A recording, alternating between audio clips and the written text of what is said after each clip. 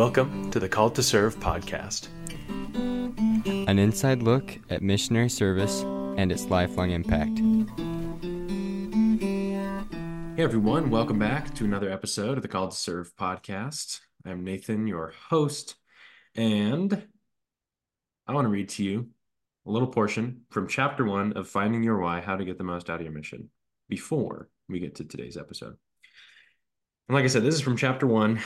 It's under the heading Degrees of Purpose. It says, only when your mindset and purpose are on the same frequency as the goal or outcome for which you want to achieve will you obtain that result. This is similar to the concept of being blessed based on our obedience.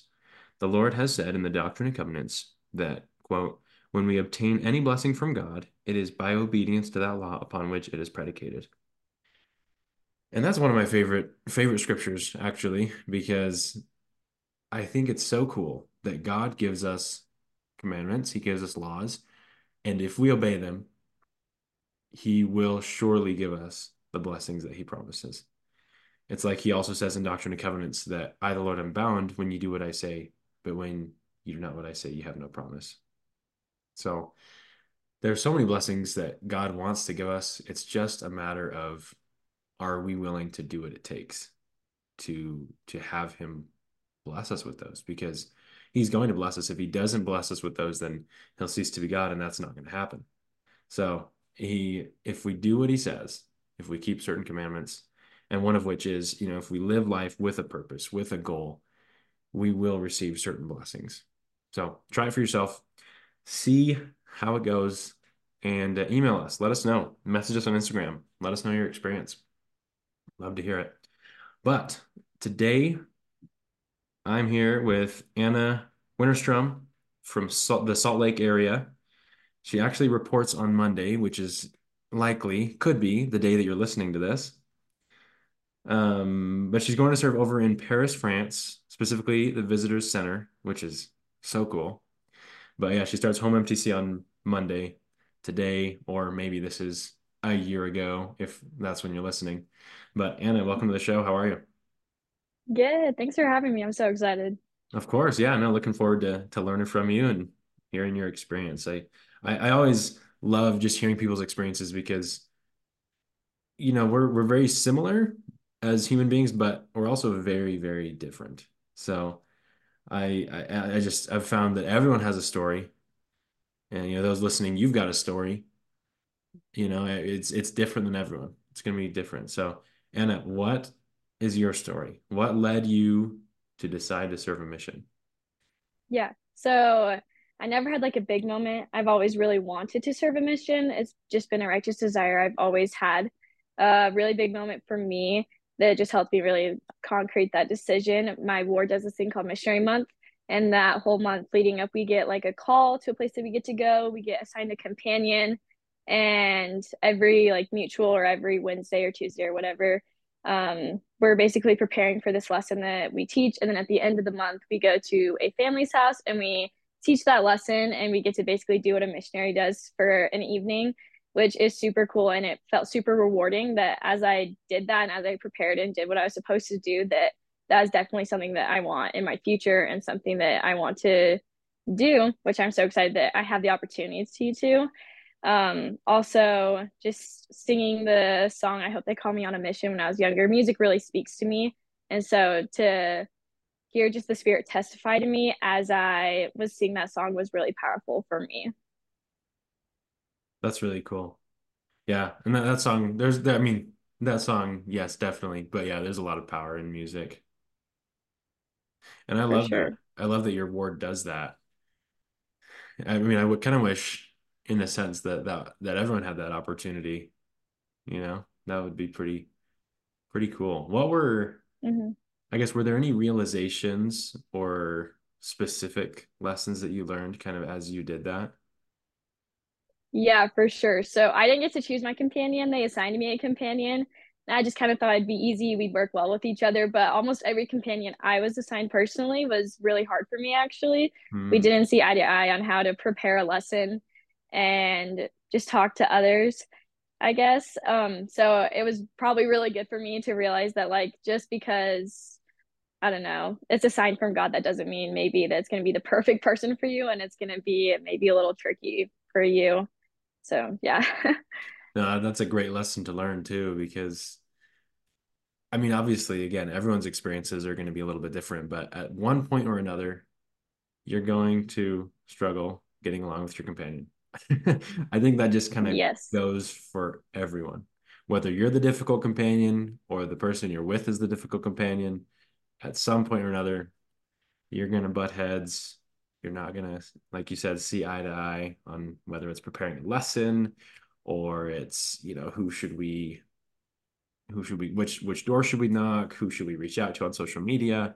There's going to be stuff that you just disagree with, even the dishes. He's going to do the dishes, Yeah, and for sure. so I think that's, yeah, a great lesson to learn. And even, I mean, honestly, in my opinion, I think that's one of the best lessons you can learn as a missionary is learning how to get along with people, because you can't you can't have the spirit, you can't, if you're contentious, if you're not able to get along with someone and you're with them all the time and you have all these hostile feelings towards them, it's not gonna bode well.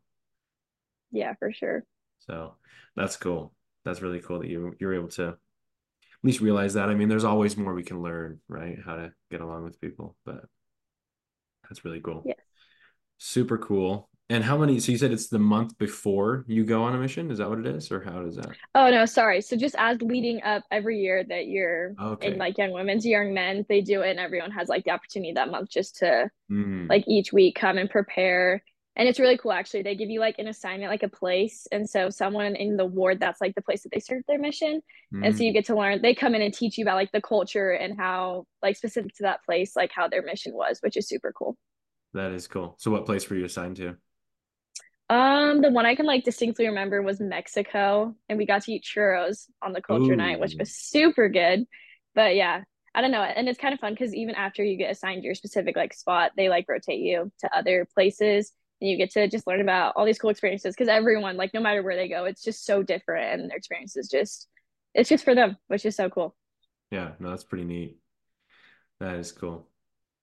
Yeah, and something else that you mentioned was that, you've kind of always known. Was that, I mean, I guess I'm trying to, because obviously there are other people that I'm sure that if you're listening, you may have always known or just had an idea in the back of your mind, you just kind of figured, I don't know where my life would be without it type of thing.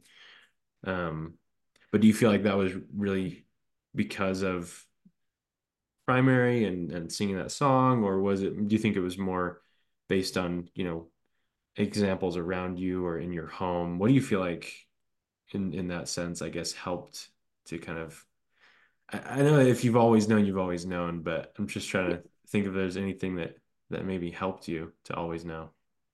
Yeah, this is kind of an odd experience. So, when I turned 8, so I moved from Kentucky to Washington, like right before I turned 8. But when I lived in Washington, my primary teacher in Kentucky actually, she was very well off, and she sent me some money when I got baptized, and it just said for your mission. And like for me, that was the one of the moments, I guess. I remember specifically thinking like I want to serve a mission, like my earliest memory, I guess, of wanting to serve, and just like ever since, that's just always been like it's just I guess since that moment, like that's the moment I can remember that it's been something that I've really, really wanted to do. And like you said, example too. My dad served a mission and just hearing what he's talked about and just people in the ward how they've talked about their missions, it just makes me feel so excited. And even as I was like preparing to submit my papers, I just felt so giddy inside. I don't know if there's another word to describe it, but I just felt so happy that it was for me and that I should be doing this. No, that's cool. And that's a neat experience. I think that's pretty cool. Where, yeah, it was your old primary teacher that did that. Yeah. That's awesome. That's so cool.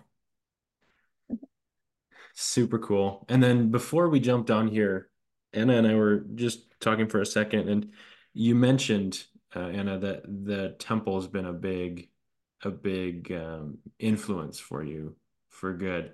Do you want to just share a little bit about just how that's helped you and maybe I guess, how frequently you go, maybe just so those listening can get an idea of, what you do?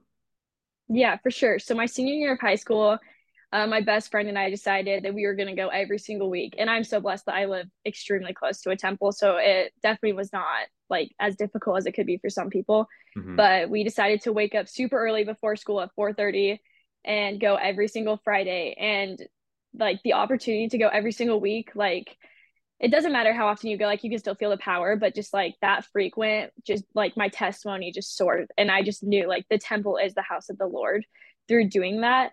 And it's just so cool to be there because the spirit is so, so strong there. Like it can be hard as a youth to like find the spirit in your life, I feel like, but the temple, whenever I would go, I just feel like so at peace. And that just really like I don't know. It's just really helped me be more involved, I think, in church as well, just as I felt the spirit that I knew that what I was doing was the right thing.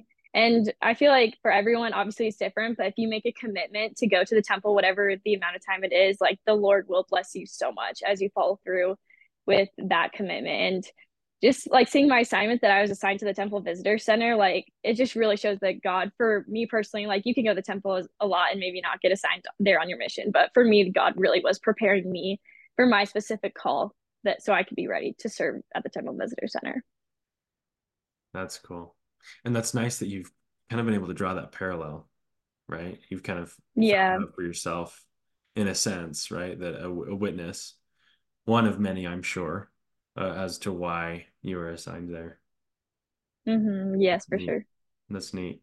And and wow, yeah, that's dedication. Getting up at 4:30 in the morning to yeah, that's impressive.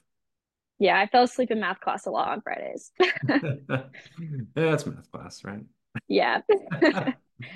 No, I'm just kidding. But that's awesome. That is really cool. And for those that do live close to a temple, yeah, like Anna's saying, make a commitment, make a decision, whether that's once a week, twice a week, every other week, once a month, whatever you can do. The Lord knows. Lord knows your effort. He knows.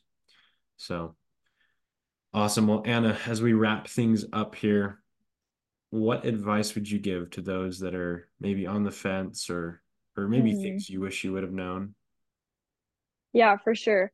I think as a youth it can be hard because you feel like there's so much pressure just about so many things in life, but just make time for the Lord so that way when you do like need to ask the question, you can receive that revelation. So for me, I kind of put all of my eggs in the basket of going to the temple senior year. And so maybe for you, that's seminary, just really focusing on being there, seminary, or going to church, going to mutual, whatever it is, just to really focus on that one thing. Cause it can be really overwhelming for everyone to say, like, you need to do all the things in church, you need to be so involved. And it can be a lot. So just really focusing on one thing so that way you can be close to the Lord, you can like receive that confirmation and that answer that a mission is for you. Mission prep is also a really, really good place to be.